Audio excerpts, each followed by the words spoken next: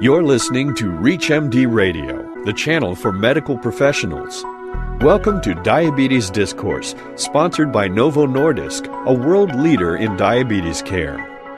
Here's your host, Dr. Stephen Edelman, founder and director of Taking Control of Your Diabetes, clinical professor of medicine, Division of Endocrinology and Metabolism, University of California, San Diego, and San Diego Veterans Administration Healthcare System.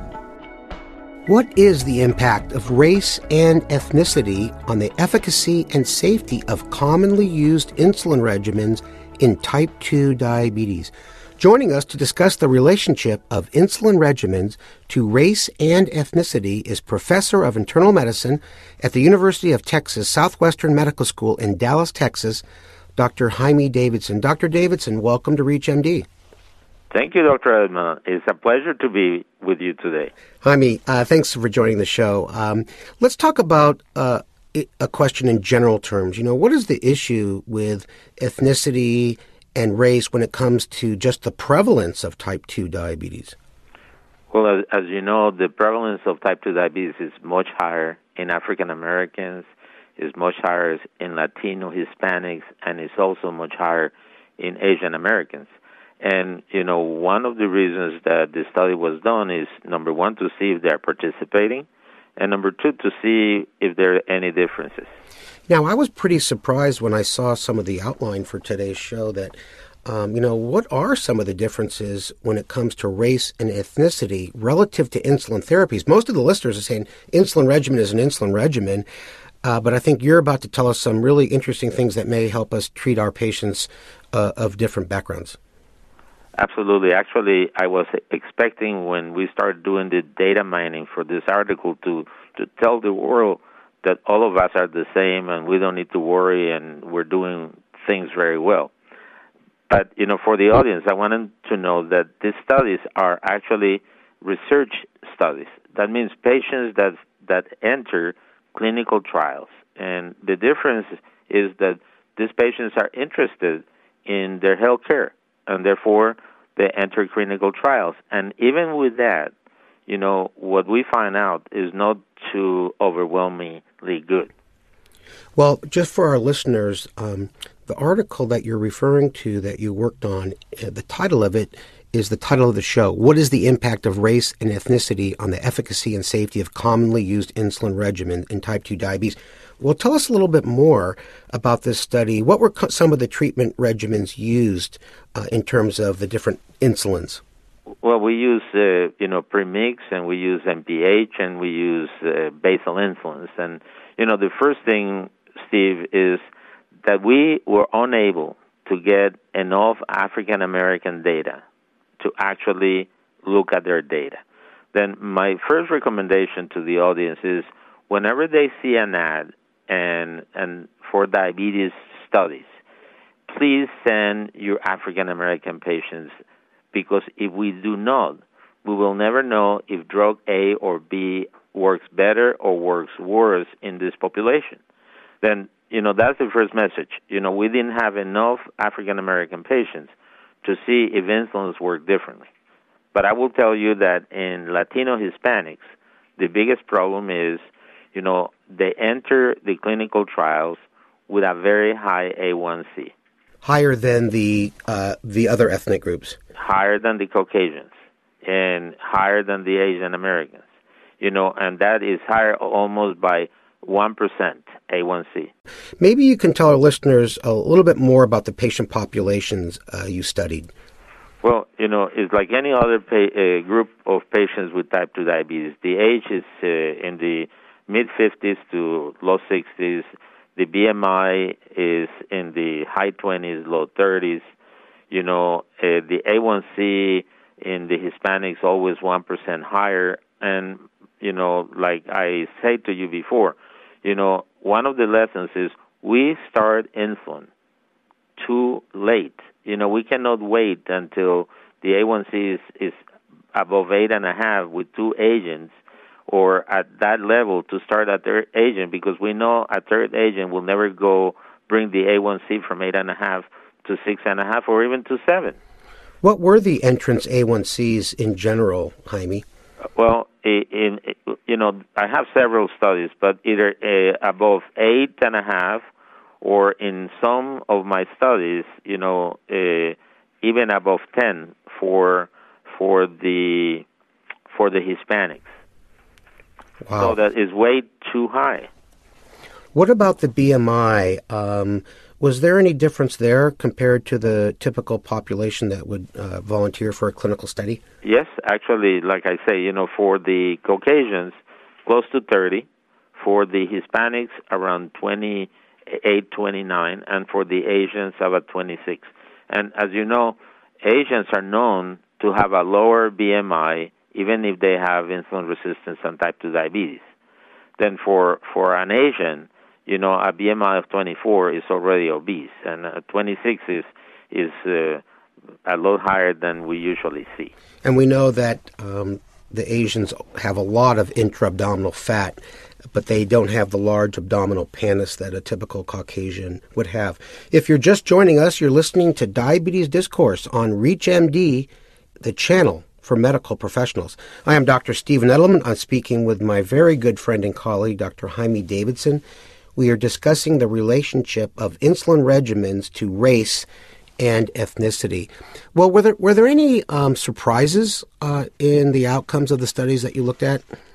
Well, the thing is, we don't get to the targets, because we start with a very high A1C, and we need to remember these are limited clinical trials. There are, usually either 24, 26 weeks. In the most is 52 weeks. Then, in real clinical practice, we can do a lot better, with the patients if we really want to. Then it is essential, number one, to start insulin on a timely basis. If there are two agents and they are, higher than 7.5, maybe we can start a regimen of prandial insulin. If the fasting glucose is high, then maybe we can start a basal insulin. But at the end of the day, they will need either prandial and basal, and in our study, the premixes work well as well. And there are studies like the 1 to 3, that shows that we can get most of the patients to target if we do the trials well. Now, Jaime, the ADA and the American Association of Clinical Endocrinologists, which you are very closely involved with, actually both, they have their guidelines for therapy. Can you comment on these guidelines as it relates to different ethnic groups? Well, I think as far as the guidelines is concerned, I think it's clear that if you treat patients early, and we have some data from England, and we have some data from California, when you treat, Caucasians and you treat Latinos, and you compare, they can get to the same targets, and they can get the same benefits. And the reason that we differ on the targets is only semantics. Is 7 or 6.5. If I will have everybody below 7 in the U.S., I will be so happy, and you will be so happy. And the biggest problem now came with the study Accord. But again, when you have a newly diagnosed patient and you're really treating them well, the legacy effect of good treatment, both seen in the UKPDS and in type 1 diabetes in this DCCT, is worth every effort. When we treat them early on, they benefit for the rest of their lives. If we start treating them well after they have the first MI or the first stroke, then maybe different. Maybe at that stage, we don't need to be so aggressive. Yep, absolutely. Well, in closing, what would you say about getting the siblings and family members involved, and how important is that? Well, what we need to do is, every one of us in their offices, should have a little, pamphlet, telling them the importance of participating in clinical trials, telling them the importance of controlling diabetes early, and actually telling them the importance of if I have diabetes and I'm 55 and I have 3 brothers that are 40 and 39, they should come and be checked for diabetes, because chances are, they have the same eating habits, the same exercise habits, and the same genes that, predispose all of them for type 2 diabetes. What are you using in terms of laboratory assessment? No, we do a 2-hour postprandial. We believe many people use a fasting glucose, but from everything I've seen, if you really want to diagnose diabetes earlier, a 2-hour postprandial or a 2 hours post challenge, and if it's 200 or higher, and they have a family history and they have some symptoms, they have diabetes. If it's between 140 and 199, it is a great opportunity for us to actually do preventive medicine. I think it all is in education, motivation, early treatment, and getting the whole family involved. I'd like to thank our guest, Professor of Internal Medicine at the University of Texas Southwestern Medical School in Dallas, Texas, Dr. Jaime Davidson. Dr. Davidson, thank you so much for spending time with us on Diabetes Discourse. Thank you, Steve. Have a great day. Thank you for listening to Diabetes Discourse, sponsored by Novo Nordisk, a world leader in diabetes care. To learn more about diabetes and the role of GLP-1, visit novomedlink.com/DIA. For more details on the interviews and conversations in this week's show, or to download the segment, visit us at reachmd.com. In last week's class, we talked about how diabetes affects the whole person, and we left off with an important question. Are we looking at every part of diabetes? To help us answer this question, I've invited one of my colleagues as a guest speaker, Dr. Jackie Brennan, who has been practicing endocrinology for over 25 years. Hi, everyone. Thanks for having me.